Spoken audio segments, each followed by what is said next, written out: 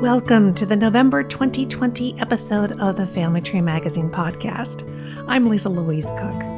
You know, this year, everyone's talking about the big 400th anniversary of the arrival of the Mayflower. But have you ever wondered if you are related to some of those who made the voyage? Chris Child from the New England Historic Genealogical Society is here to help you find out. And then Diane Southard's going to be here to help you find out why you might be seeing some unexpected results in your DNA matches.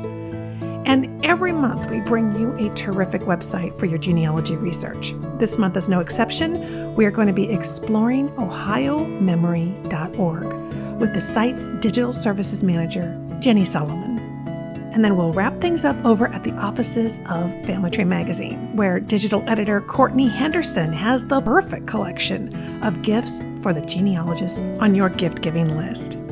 But first, let's hear about your genealogical journeys, and we'll do that in Tree Talk.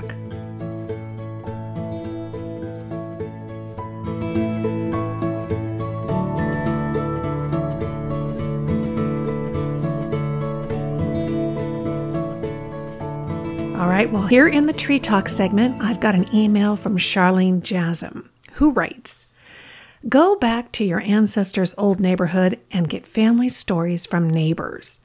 I drove back to my grandmother's old neighborhood one nice sunny morning and waited for the mailman. I explained a bit of my family's story and where my grandmother lived.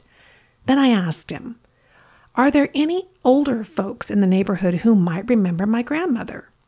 That simple question led me right up to the front steps of an elderly widow's house. She remembered my grandmother and had had a very neighborly acquaintance with her. She could even remember my other family members whom my grandmother had talked to her about over the back fence. Another time, a neighbor of another ancestor told me a story about my aunt and uncle as children. Once they had stolen a pie Grandma had put in the window to cool and gobbled it all up. The neighbor also told me which one of them had the nerve to climb up to the top of the local water tower next door to their house. Why such insignificant genealogical facts? Well, do you want your family story to be nothing but a recitation of dates and names like a son, Gustav Frederick, was born Wednesday, February 23rd, 1905 in Morris, Minnesota? No wonder some family stories are so deathly boring. To me, these little anecdotes are what really bring my genealogy research to life." Well said, Charlene. And if you have something to say about genealogy or the research that you're doing, reach out to us. Email us at familytree@yankeepub.com, and we just might share it here on the podcast. That's familytree@yankeepub.com.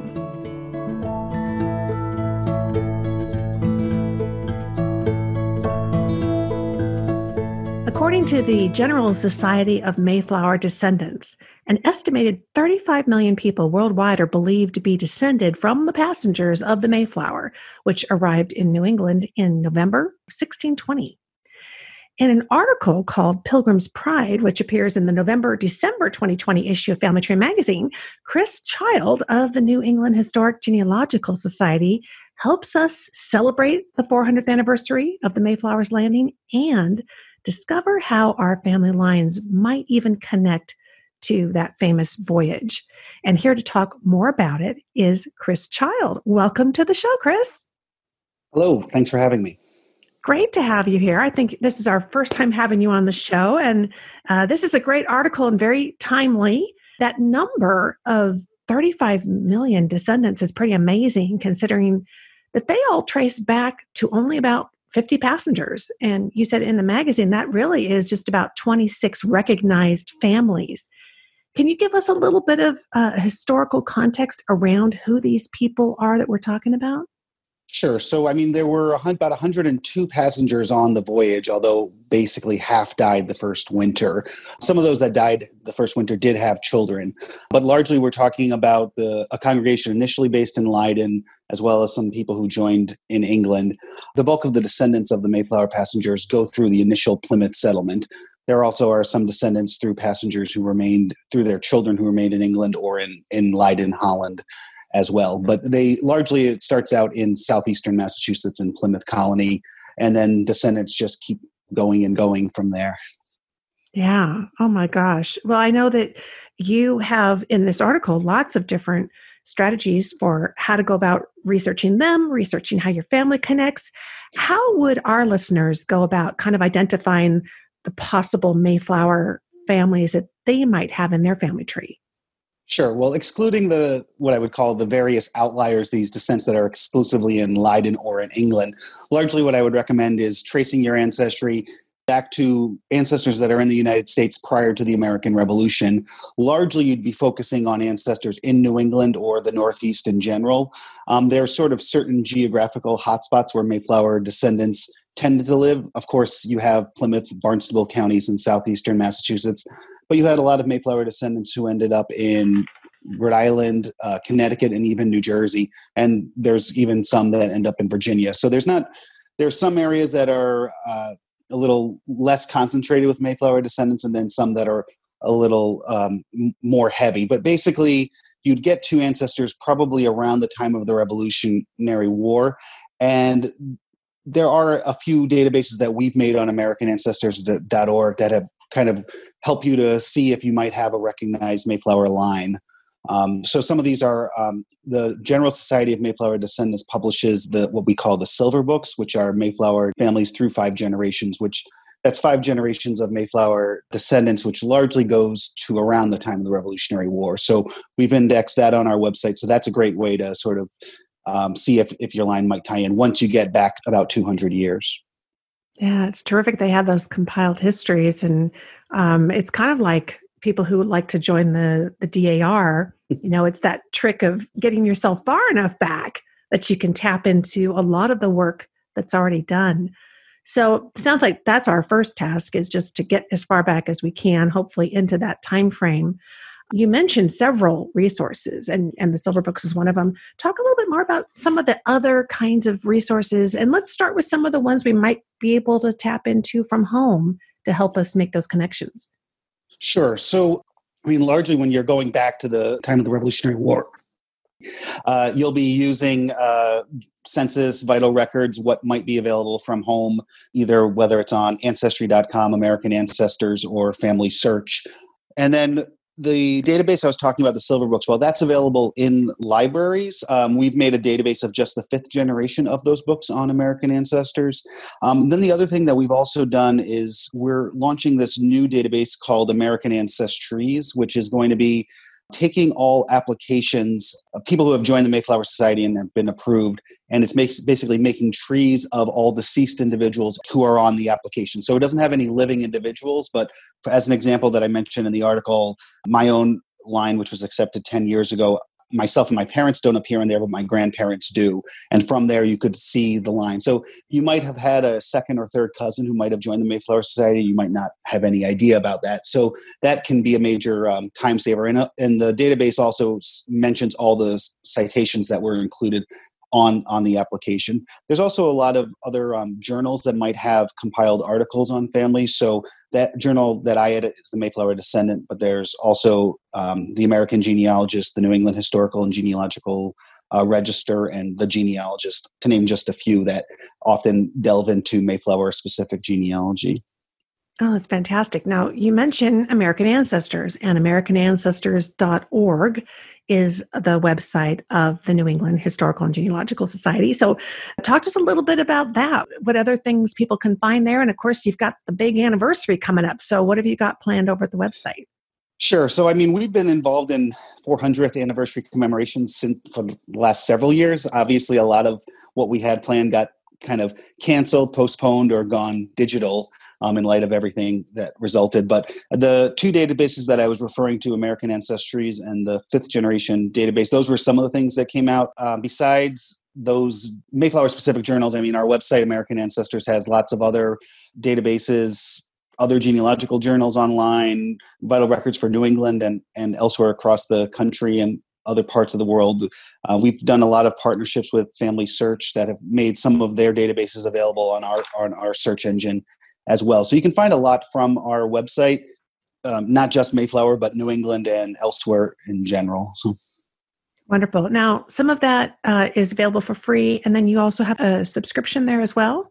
Yes, I believe the annual subscription for all of our databases, I believe, is $99 a year. I could be incorrect about that, but I believe that's the amount to get online, and that would also include the register, the New England Historical Genealogical Register, which we publish 4 times a year, and then American Ancestors magazine, which we publish 4 times a year. The Mayflower Descendant Journal is a separate magazine, separate journal that comes out twice a year for an additional cost.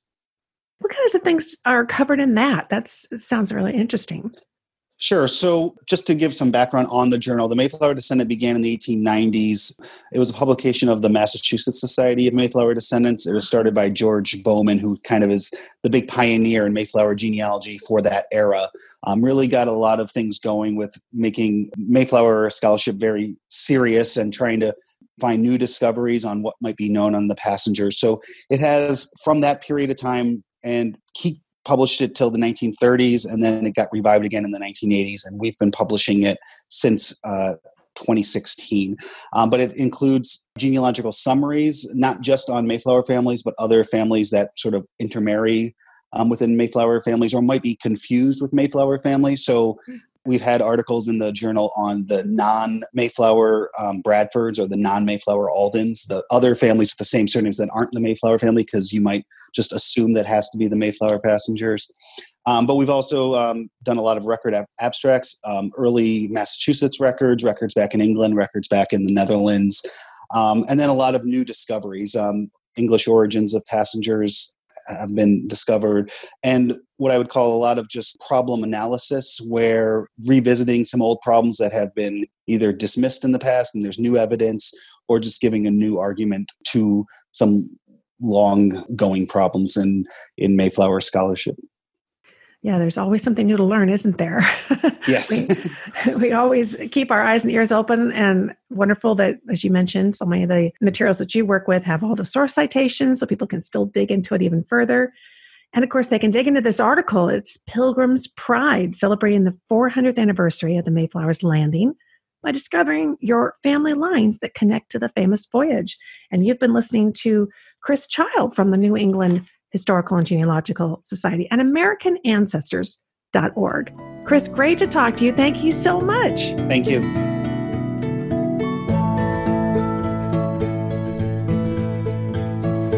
Sometimes your DNA matches don't quite match what you expected. Maybe you and your mom don't have as many DNA matches as you expected to see, or you can't find a particular surname among your matches. Well, in this month's DNA Deconstructed segment, your DNA guide, Diane Southard, is here to break down why this might be the case and what to do if a relative isn't actually related to you like you thought they were. Welcome back to the show, Diane. Thank you, Lisa. You've asked such a good question. I think once we've convinced people that they do have a match list, which some people honestly still don't realize they have one, and then it's the big, difficult task of trying to explain all of those people that we see. Exactly. And I know that you've been fielding some questions over at Family Tree Magazine online. And there was a recent article, DNA Q&A, How to Understand Missing or Unexpected Matches. And I'd love to start off with one of the questions that you handled in that article. This one says, my mom and I have both tested with Ancestry DNA. Should she be a shared match for all my matches from her side of the family? Because I received all that DNA from her. I have hundreds of matches and she and I share only 12 of them. I thought things would be more equal between the two sides of the family. What do you say about that, Diane?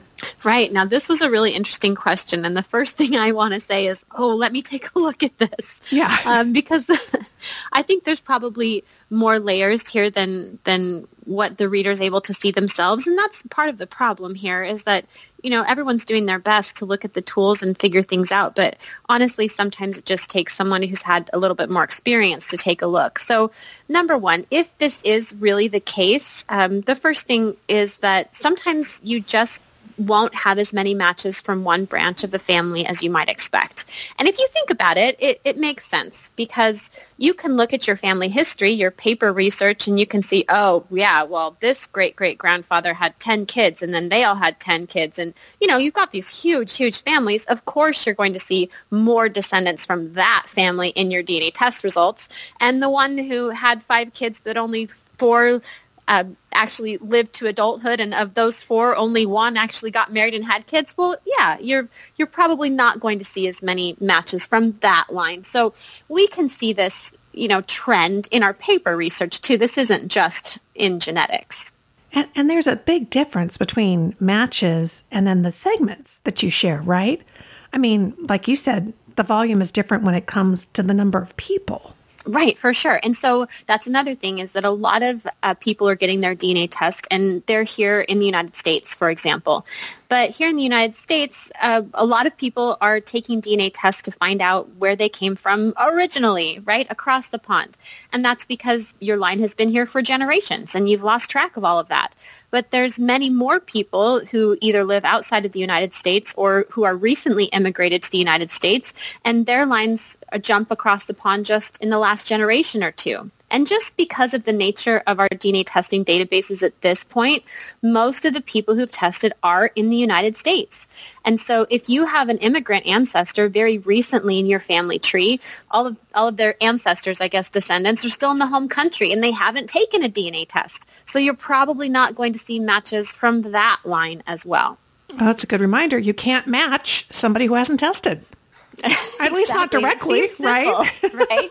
It does. It seems simple, but it is actually a really good explanation for some of the experiences that we're having in our DNA match lists.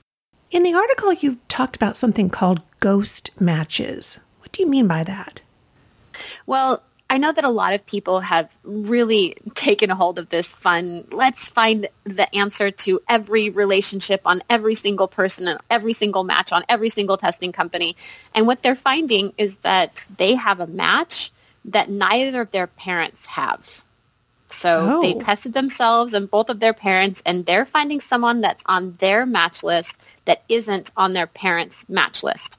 And rightly so, this is raising some questions. How is this even possible? If we get all of our DNA from our parents, how can we be sharing DNA with someone that our parents aren't sharing with? So you'll definitely want to head over for the article and see my explanation about something called phasing, which is kind of a genetic term for the way that our companies divvy up what DNA you got from your mom and what you got from your dad. Because when you take the test, it basically dumps all of your DNA into the system, and it doesn't tell the system what pieces you got from mom and what pieces you got from dad. So phasing is them trying to reconstruct that. And well, it's not easy, and sometimes they make mistakes.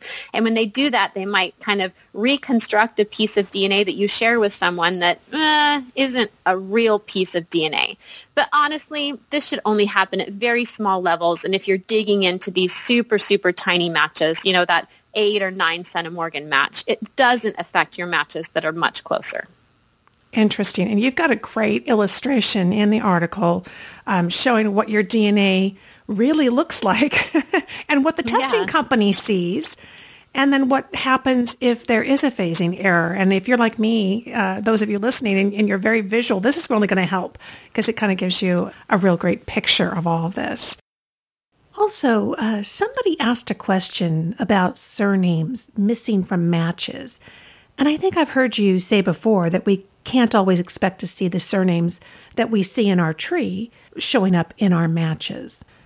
Absolutely. So there's a lot of reasons for that. Some of them we've already talked about, just people haven't tested. But another reason could be that surname has changed, right? And the surname that you know and love as your surname isn't the one that was passed on to everybody else. And we certainly know that happens in our genealogy, spelling changes or, all sorts of reasons people change their names. So all the same genealogy regions that we see still hold true in the DNA as well. Well, if you have questions about your parents and your shared matches, or questions about those missing surnames and also unexpected relatives that show up in your DNA matches, all of those get answered in this DNA Q&A with Your DNA Guide, Diane Southard. You'll find a link directly to the article in the show notes. And Diane, always great to talk to you. Thank you so much for the answers to our questions. Thanks for having me on, Lisa.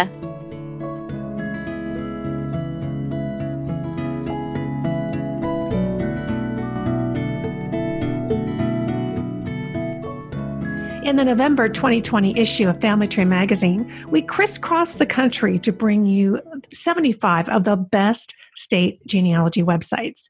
And from the great state of Ohio comes the ohiomemory.org website.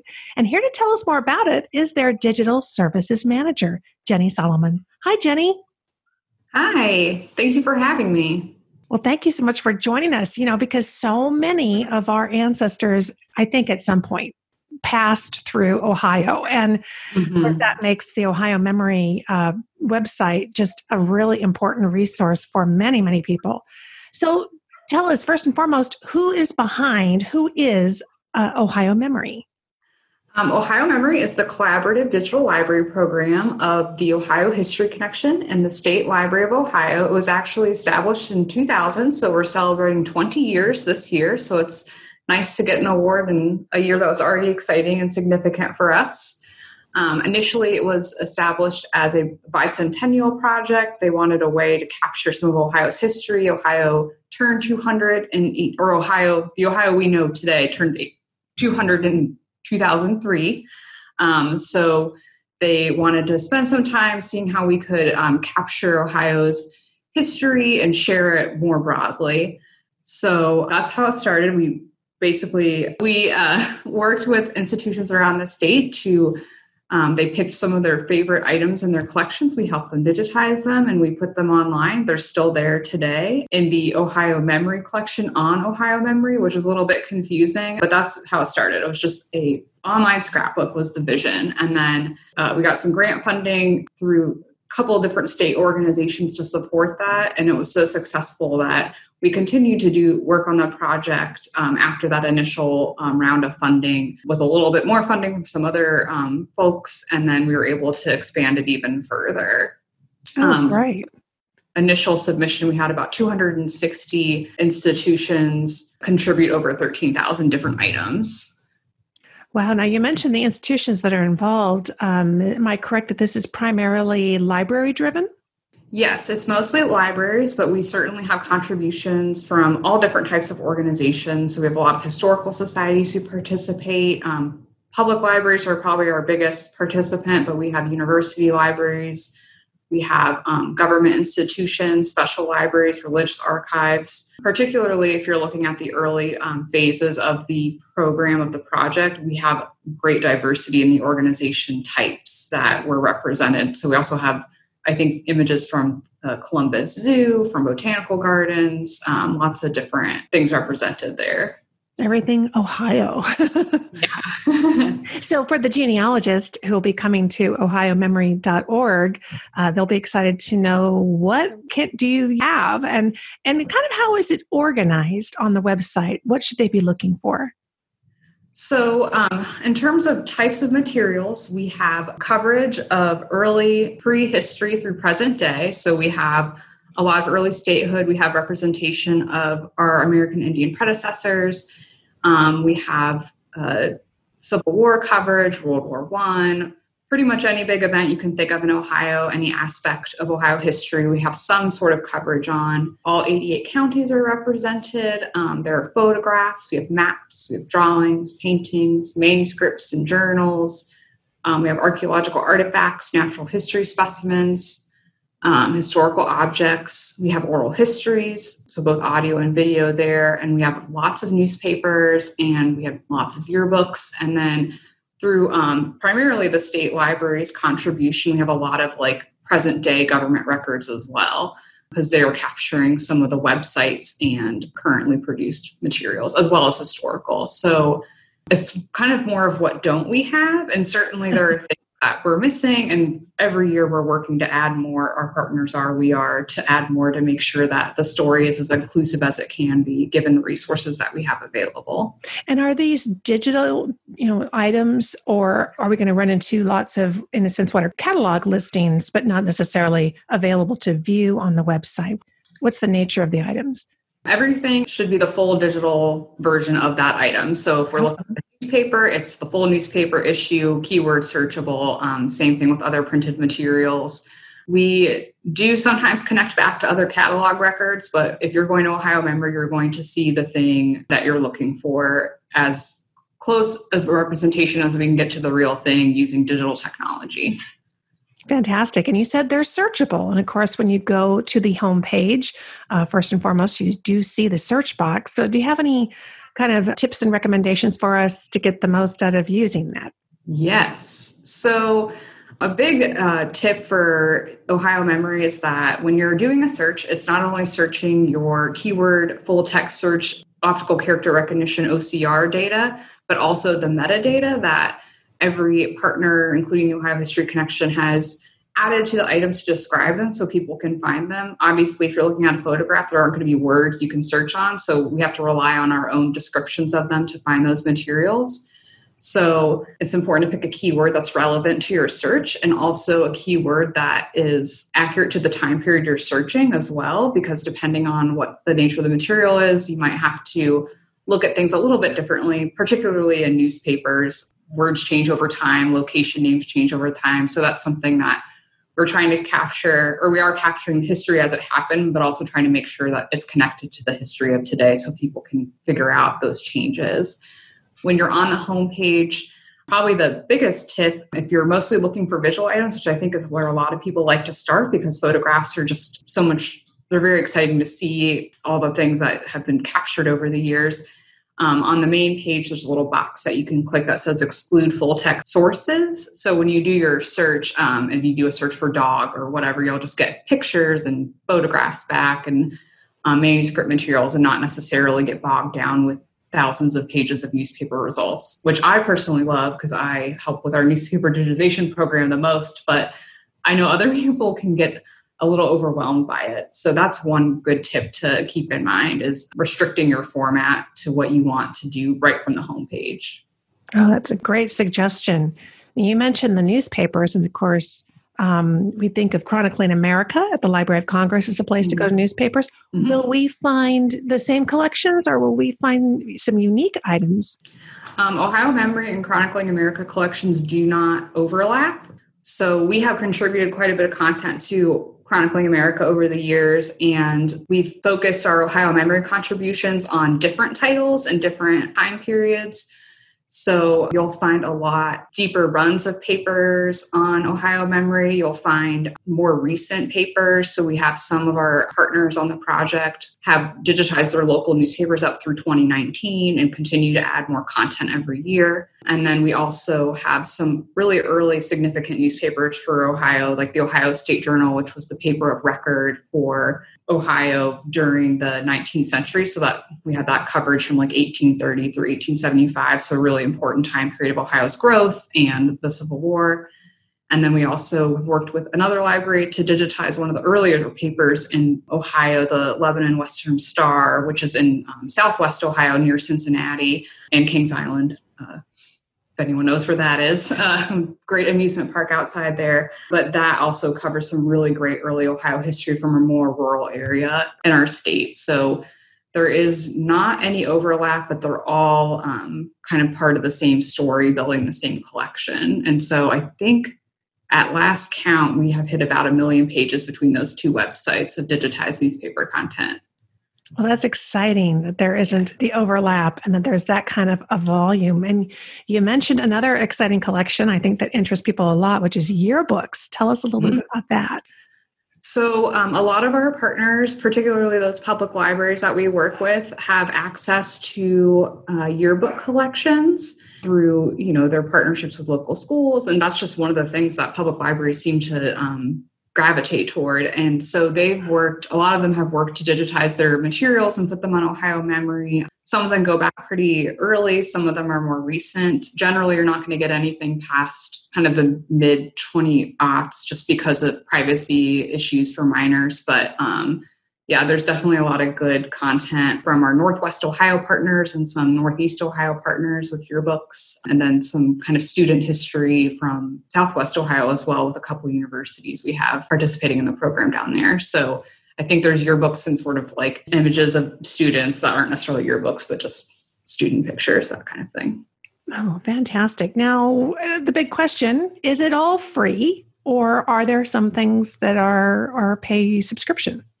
The whole thing is free. Everything on Ohio Memory is free. We used to have one collection that was behind a paywall, but a couple years ago we opened that up. That was the Underground Railroad Wilbur H. Siebert collection, which has a lot of great information about Underground Railroad activities in Ohio and beyond. And it's a really strong resource for people looking at research methods of the era where this was made, and also kind of trying to dive into some of these stories of how the Underground Railroad actually operated. And some of these stories were like kind of first and second hand, but it's still very helpful to know. But we opened that up a couple of years ago in celebration of Black History Month and just kept it open because we really want people to have access to those resources. So everything on Ohio Memory is free. Well, that's what we like to hear. Yeah. Wow, what an amazing resource. Anything I didn't ask you about that you feel like our genealogy listening audience would be excited to hear about? Gosh, I mean, there's just so much in Ohio Memory that I really just encourage people to just check it out and see what they can find. You may not find things specific to your family history, but sometimes we look at it as kind of coloring in those black and white photos with just getting more context around the community that your families were in and the world they were living in. So even if it's not a story about like your uncle who did something cool at this time, it could be you're like getting a greater understanding of what life was like back then. And recently we've put together some help resources on our website. We have a few videos and some just like an FAQ and some like kind of search guides to help people really learn how to dive in, because it is Google-like. But sometimes if you're really trying to do more complicated searches or trying to find something very specific, it's nice to have those tips on hand. So we're trying to make sure that information is available for our users so that they can do that as much as they can on their own, but also we're available via email to help too. Wonderful, wonderful. Well, it's a tremendous resource. We're very fortunate that you guys have it. What have you got coming in the future? Is there an ongoing digitization process or other things in the works? Yeah, so the way the program works now is the Ohio History Connection and the State Library of Ohio continually digitize and add materials to Ohio Memory. So every year, Ohio History Connection staff look at our collecting initiatives and our strategic goals and try to figure out what collections we have in our archives that we could digitize and expose to the public. So this year we focused on Harding, President Harding, since it's the 100th anniversary of his election. So we have a brand new Warren G. Harding collection online that we're adding more and more content to regularly, kind of documenting his campaign and the other materials we already had online. We've been trying to add more material to represent underserved audiences. So we have a collection, the Gay Ohio History Initiative collection, which documents LGBTQ plus people from around Ohio. Some of those materials are materials we own, and some of them are actually part of a community collection where people own them, they brought them to us, we scanned them, they kept them, but we put them online. They wanted to share their stories with us and with the other people out there in the world. So we continually add content, and then our partners, we have about 40 active partners around the state who are also choosing from their own collections of materials to digitize. So Wood County up in Northwest Ohio has been celebrating their bicentennial, I believe, this year or around now. So they've been adding content. Mount St. Joseph University and the Sisters of Charity in the Cincinnati area have also been celebrating an anniversary within the last year or two. So they've been adding a lot of content documenting the history of their communities and their residents. And so it's just every month new things are added.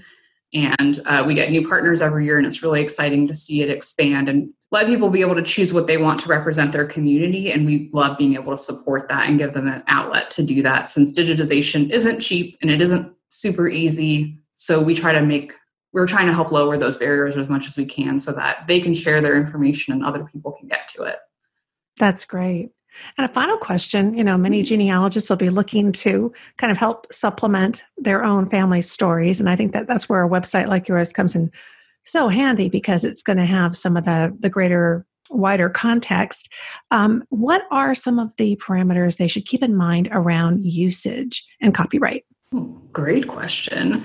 So generally speaking, most of the materials on Ohio Memory are available for educational use without needing extra permission. So if you're a family historian and you are wanting to put a picture in a presentation for your family, you just want to keep it as part of your own research records, that's fine. There isn't any sort of monitoring for that. And if you want to post something on Facebook or another social media account, we just ask that you link back to us so people who look at it know where they can find whatever you found and also find out where they can get more, just like it if they're interested in it. But anything beyond that, like if you had a formal publication, you would need to reach out to us to go through our rights and reproduction system. And there are things that are in public domain on Ohio Memory, but there are plenty of things that are not in public domain. It's really a mixed bag of material. So it all requires a little bit of digging into, but I would say in most cases for genealogists, there aren't a lot of barriers for them accessing the content and reusing it in a way that's standard for genealogists for kind of local presentations and sharing with family and that sort of thing. Fantastic. Well, it's a wonderful resource. It's ohiomemory.org. And you've been hearing from Jenny Solomon, who is the Digital Services Manager. Thank you so much, Jenny. It's been a pleasure. Thank you.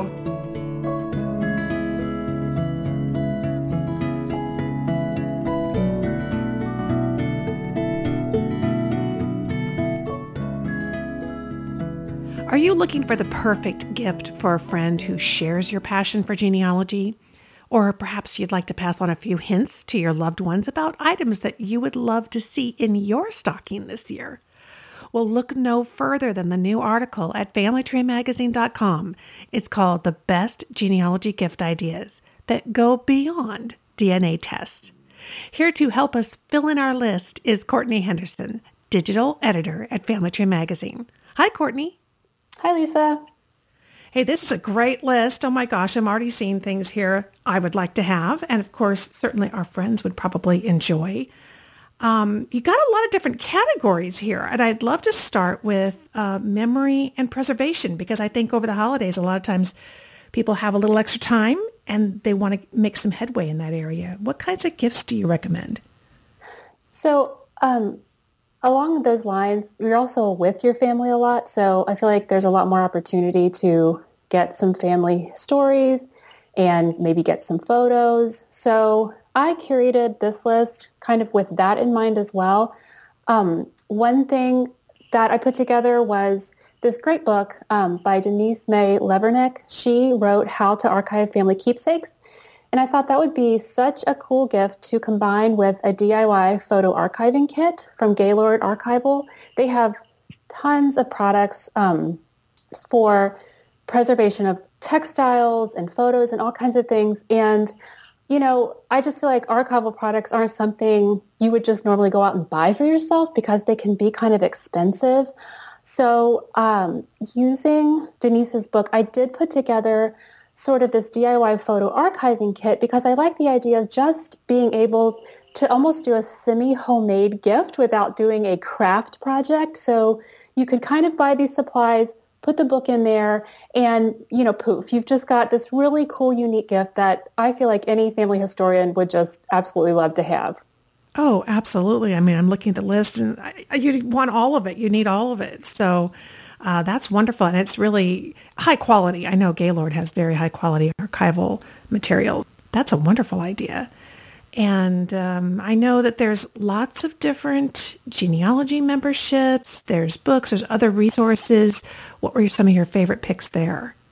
Well, the National Genealogical Society membership is always good. That's just kind of a well-rounded membership. It comes with all sorts of benefits. I really like that one. Of course, our own genealogy forms collection, we have just tons of different forms for records, for recording family history, just all kinds of things that I find myself are just super helpful. And again, something, especially beginning genealogists may not know about or may not think about. It's just it would be great to just be able to present those.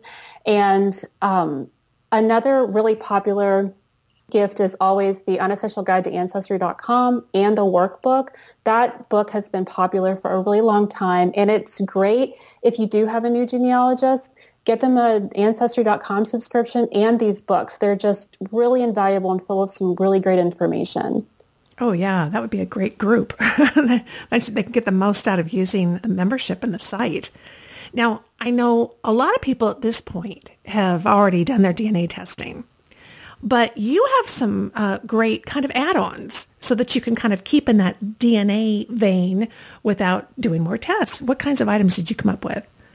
Yeah, when I curate this list, I started it last year, and I myself was having a hard time finding gifts or gift lists that weren't DNA tests. And I just feel like, we've all kind of been there and done that. Like, what's next? And just with a little bit of digging, I was able to uncover some really, really cool ideas. A lot of people do already know about Celebrate DNA. They're great. They come to Roots Tech, and it's just so many fun things, T-shirts and mugs, all about with your ethnicity estimates on them, and those are always fun. And another product that I found was by a company called DNA 11, and they've been around since 2005, and they will take your DNA and turn it into, you get this fingerprint captured when you take your DNA, and they will take that and turn it into artwork. So they'll actually put that DNA fingerprint on canvas, and it looks like modern art, and it just is such a cool, unique gift. I just really, really liked that one a lot. Oh, that's a neat idea. I love anything that makes our passion for genealogy visual, so people can kind of really see what we're into. And that brings me to this next section. Now, you've got unique family tree chart gifts.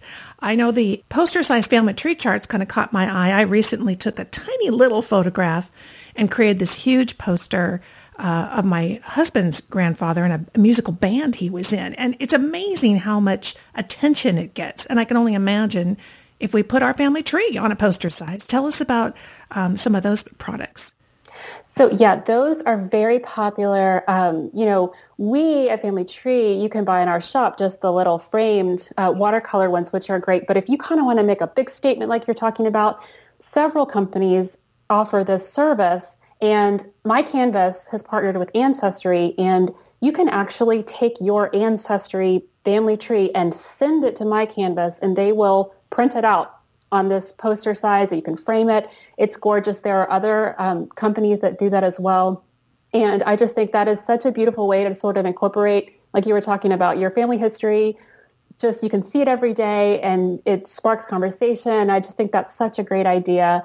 And there's sort of along those same lines, I did find this really neat metal family tree. So it's a little more understated. It's not a big poster. It's just this almost a tree sculpture that you can hang on a wall, or you can, they have a stand you can put it on. And it comes with these frames hanging from ribbons. And so I just thought it was so beautiful to sort of like share family photos, but also do a tree out of them. I just really, really like that one as well. Oh, yeah. Art in your house. Love it. Now, we're recording in late October of 2020.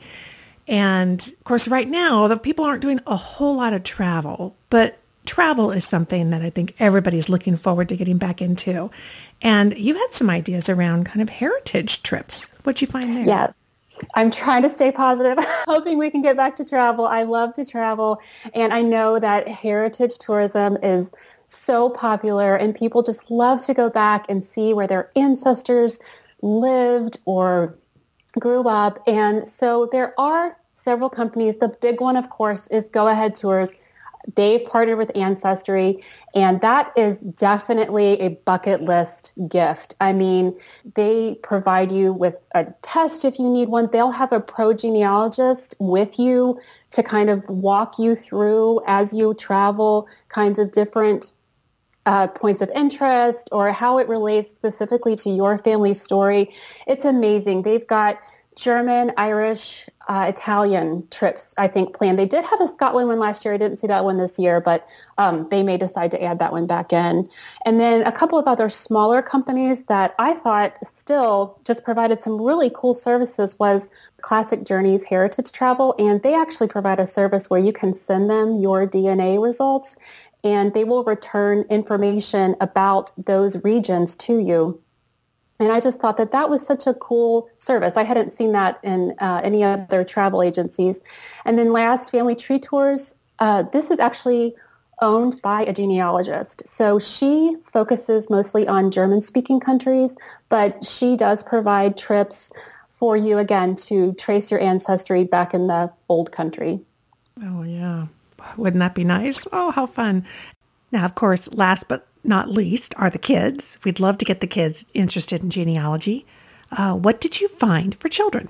Well, I have kids, so I really enjoyed researching this part of it. One I found was this Mindware onboard activities. The first one I found was this time capsule kit, and it comes with all kinds of little supplies, but it also comes with a field guide that allows them to record their interests, activities, what their school's like, what their town's like, and it's just almost like a gift to their future selves. They can give questionnaires to family members and record what their life is like and then open it later. I thought that one was really fun.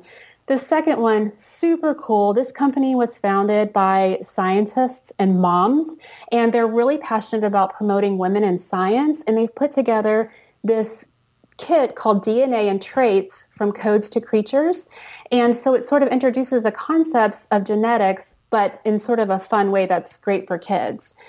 I did also find actually several board games. I was sort of surprised at the number of genealogy board games. I just pulled two that really caught my attention. One is 6 Generations, and this was interesting. It's almost like a standard card deck, but instead it's broken up into 6 different generations. The artwork reflects the generation for that time period.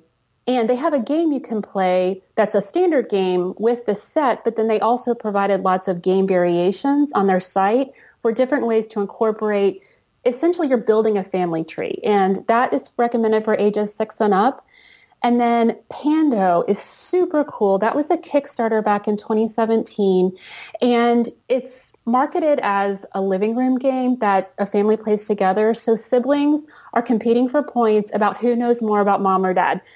The parents take turn asking questions of the kids, and whoever gets the answer right gets the point. So some of the questions might be, how old was I when I got my first computer? Or name a hairstyle that was not great on me, or something like that. So anyway, it just sounds like so much fun. I can't wait to get that one.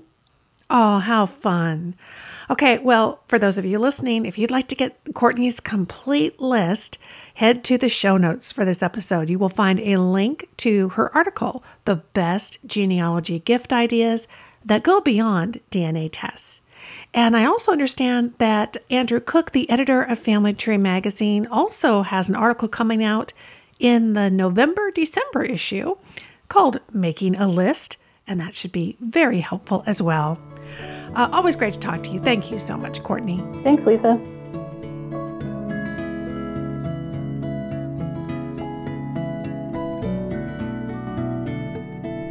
Thanks so much for joining me for this November 2020 episode of the Family Tree Magazine podcast, the show from America's #1 genealogy magazine. Be sure and check out the show notes for this episode. They are available for you over at familytreemagazine.com/podcasts.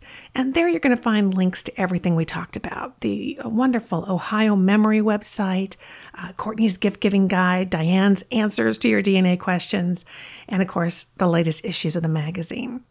And if you're listening to this show through a podcast app like Apple or Google Podcasts, will you do us a big favor? Give us a 5-star rating and maybe a quick little note to other genealogists about why they would enjoy listening to the show. We appreciate your help in spreading the word about the show and helping other people discover the joys of learning more about their family history. I'm Lisa Louise Cook, and you can learn more about me over at genealogygems.com. And of course, I have my Genealogy Gems podcast also in your favorite podcasting app. Until next time, have fun climbing your family tree.